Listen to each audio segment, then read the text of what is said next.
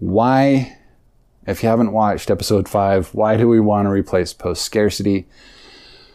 And there are multiple reasons for this, but the two biggest reasons are, as several people have already pointed out, post-scarcity, when you're looking at the lexical definition, you're talking about really something that is impossible to achieve unless you're like some sort of god, right?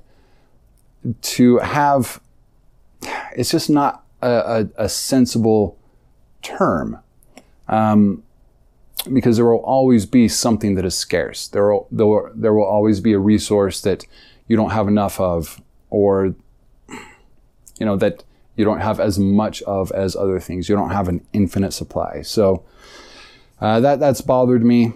The other reason is, and this is my personal kind of beef with the word, when you say post-scarcity, you're talking about, after scarcity.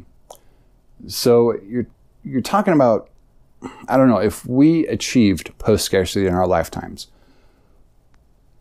we wouldn't want to call it post-scarcity. It's like saying, oh, this is after the war, or after, as I've said this before, after the shitty times, after the bad times, after the, that stuff.